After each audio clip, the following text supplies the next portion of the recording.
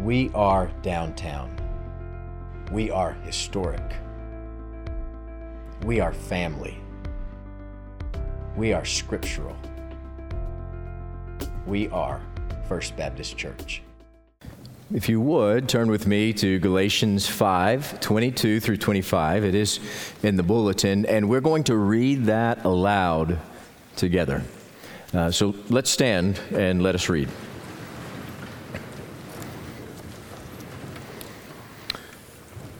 This then is the text for today.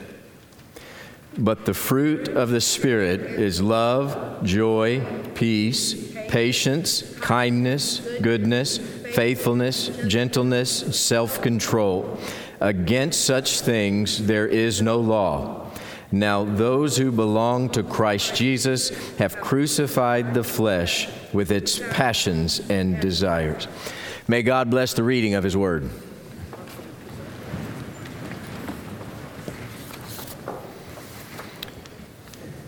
How do you think people would respond when asked about Jesus' life? Like a talk show, people on the street, they go up to them with a microphone.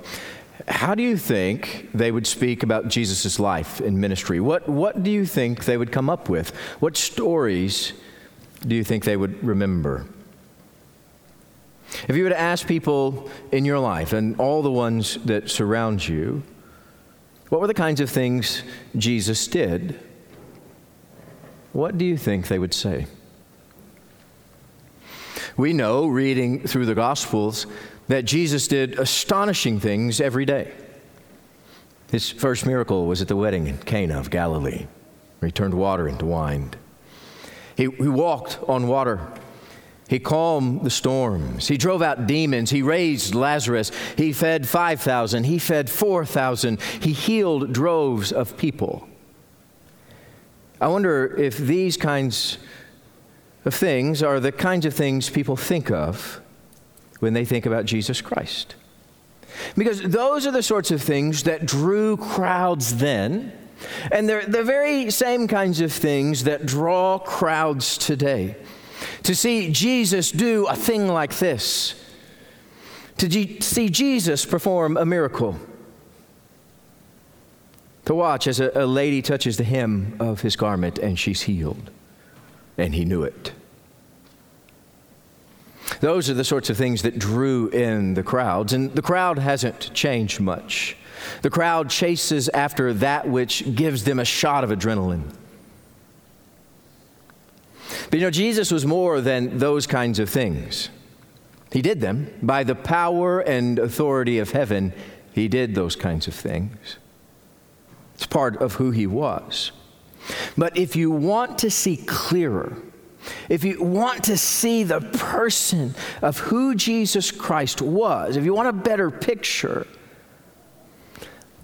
look up how Jesus saw Nathanael, or how He interacted with Nicodemus, or how He conversed with the woman at the well.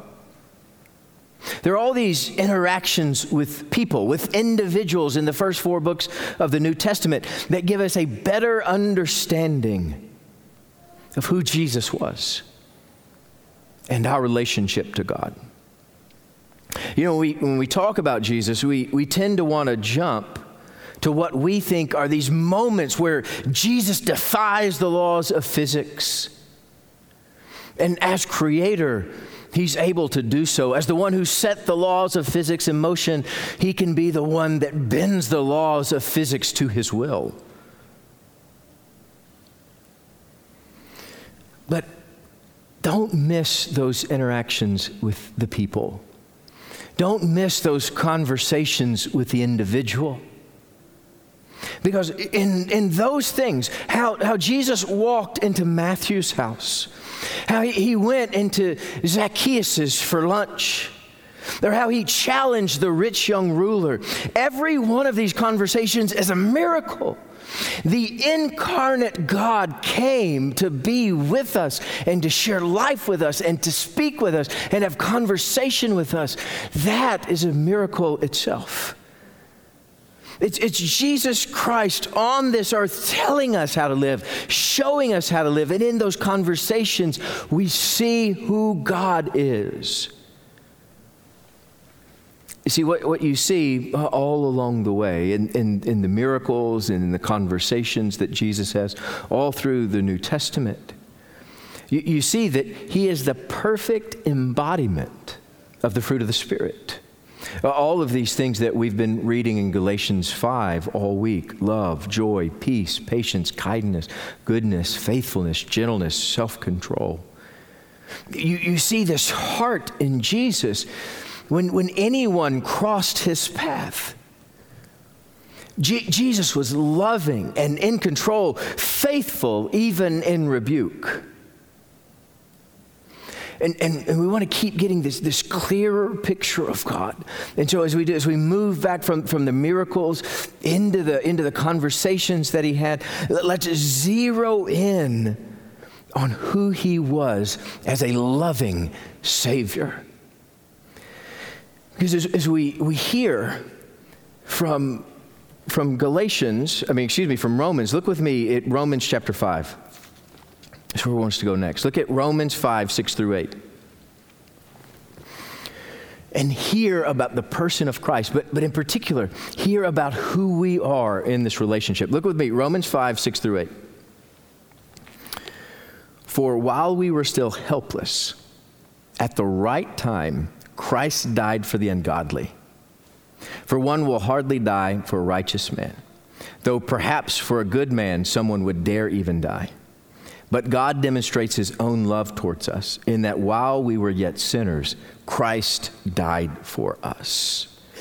So you hear how this verse talks about us, helpless, sinful, and if you go a couple of verses later, even enemies of God.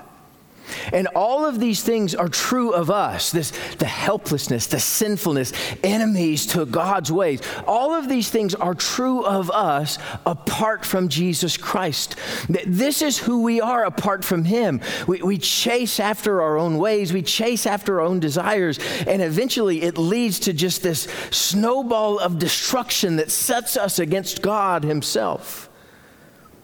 You see, so many of us tend to think of ourselves as capable, that we can work our way through it, that we can work our way through the pain of this earth, that we can work our way through the isolation of quarantine, that we can work our way through the suffering in a virus or the suffering in destruction. We think we can get through it. But we aren't capable. We think that we're good enough to make this right, but we're not. Apart from Jesus Christ, this all ends in destruction and death.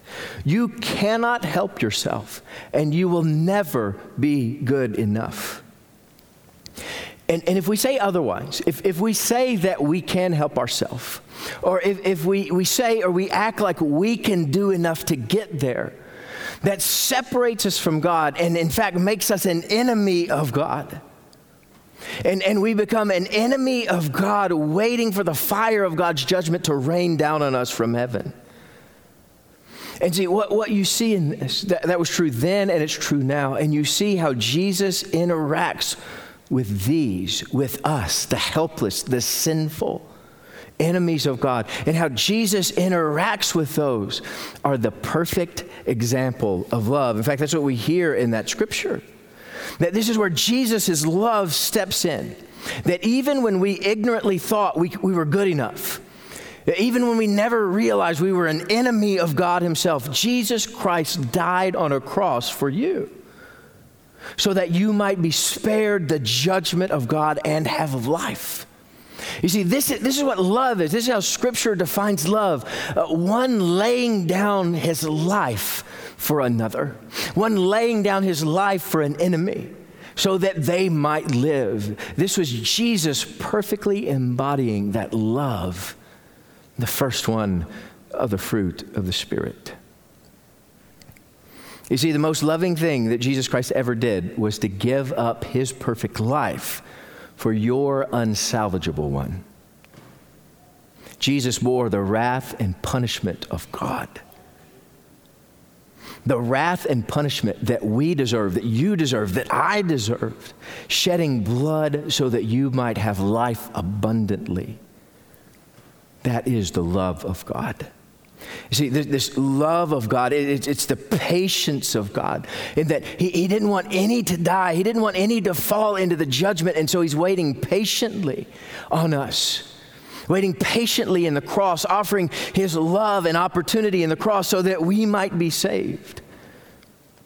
And the Bible is clear on our response. See, when we see and we recognize this love, we are to repent and believe. And when you repent and you believe, you are crucifying your flesh on the cross with Jesus Christ.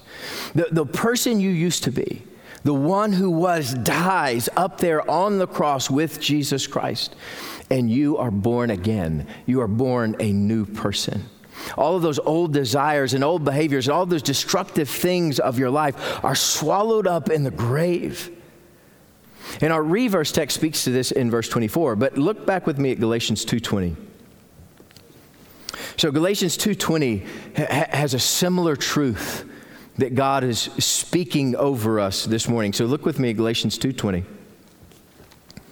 I have been crucified with Christ, and it's no longer I who live, but Christ who lives in me. The life which I now live in the flesh, I live by faith in the Son of God who loved me and gave himself up for me.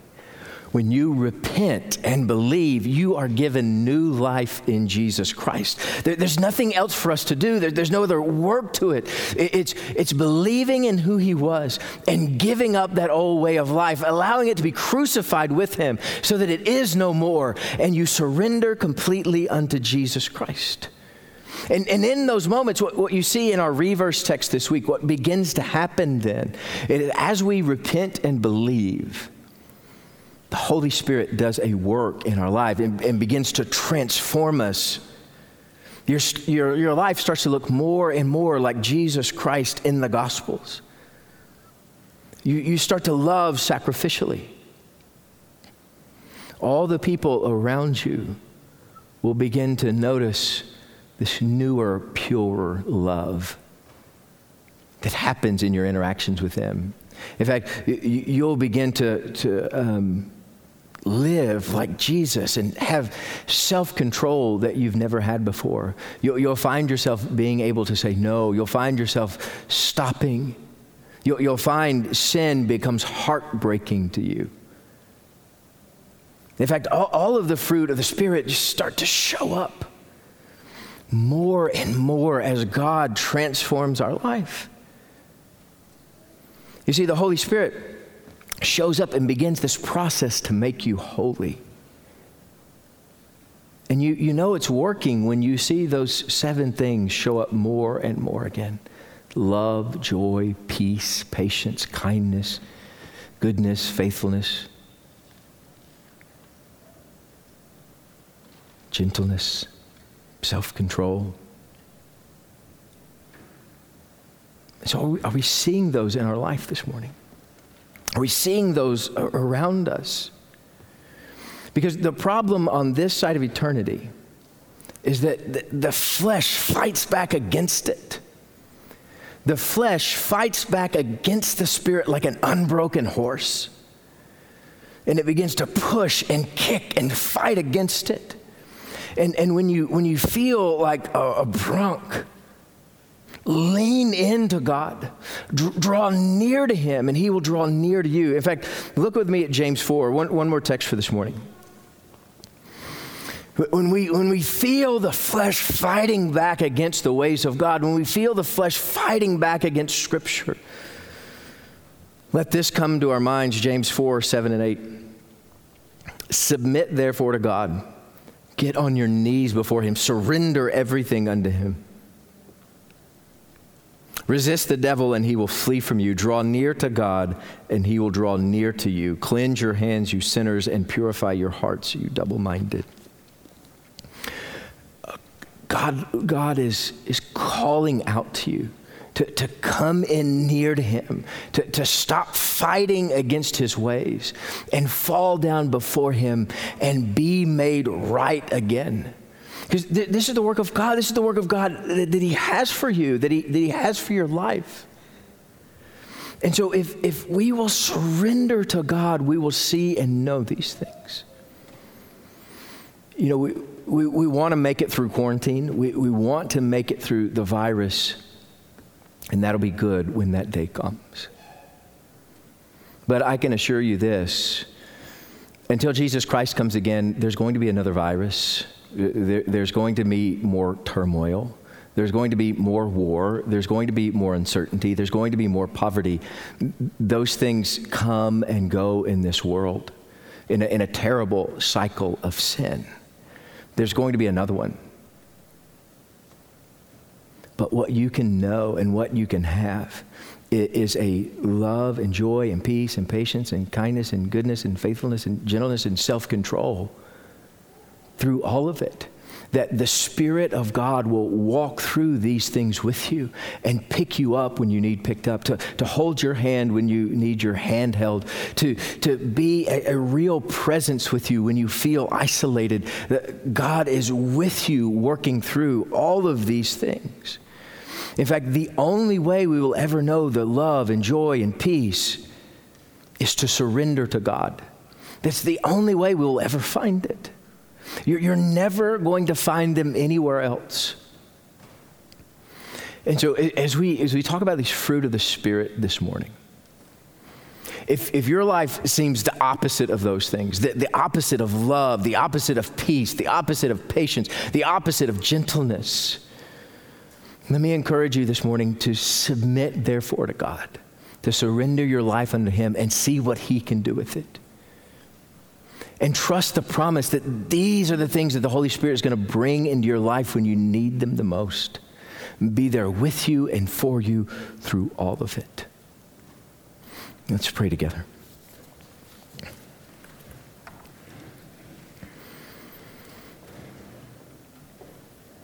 Our Lord, we thank you for these scriptures and for the work of your Son, Jesus Christ, on the cross. And Lord, we pray this morning that you would give every one of us the courage to bow down and surrender unto you. That we would let go of all the things that we need to let go of. Lord, that we would surrender our fears, our uncertainty, our worries, our anxiety, and lay them at your feet, that we might be made right. It's in the name of our Lord and risen Savior, Jesus Christ, we pray. Amen. First Baptist Church has been broadcasting its services of new life and historic faith for 46 years. We would like to ask that you continue to pray with us for this ministry and also for your financial support so that we can continue this ministry for years to come. Thank you.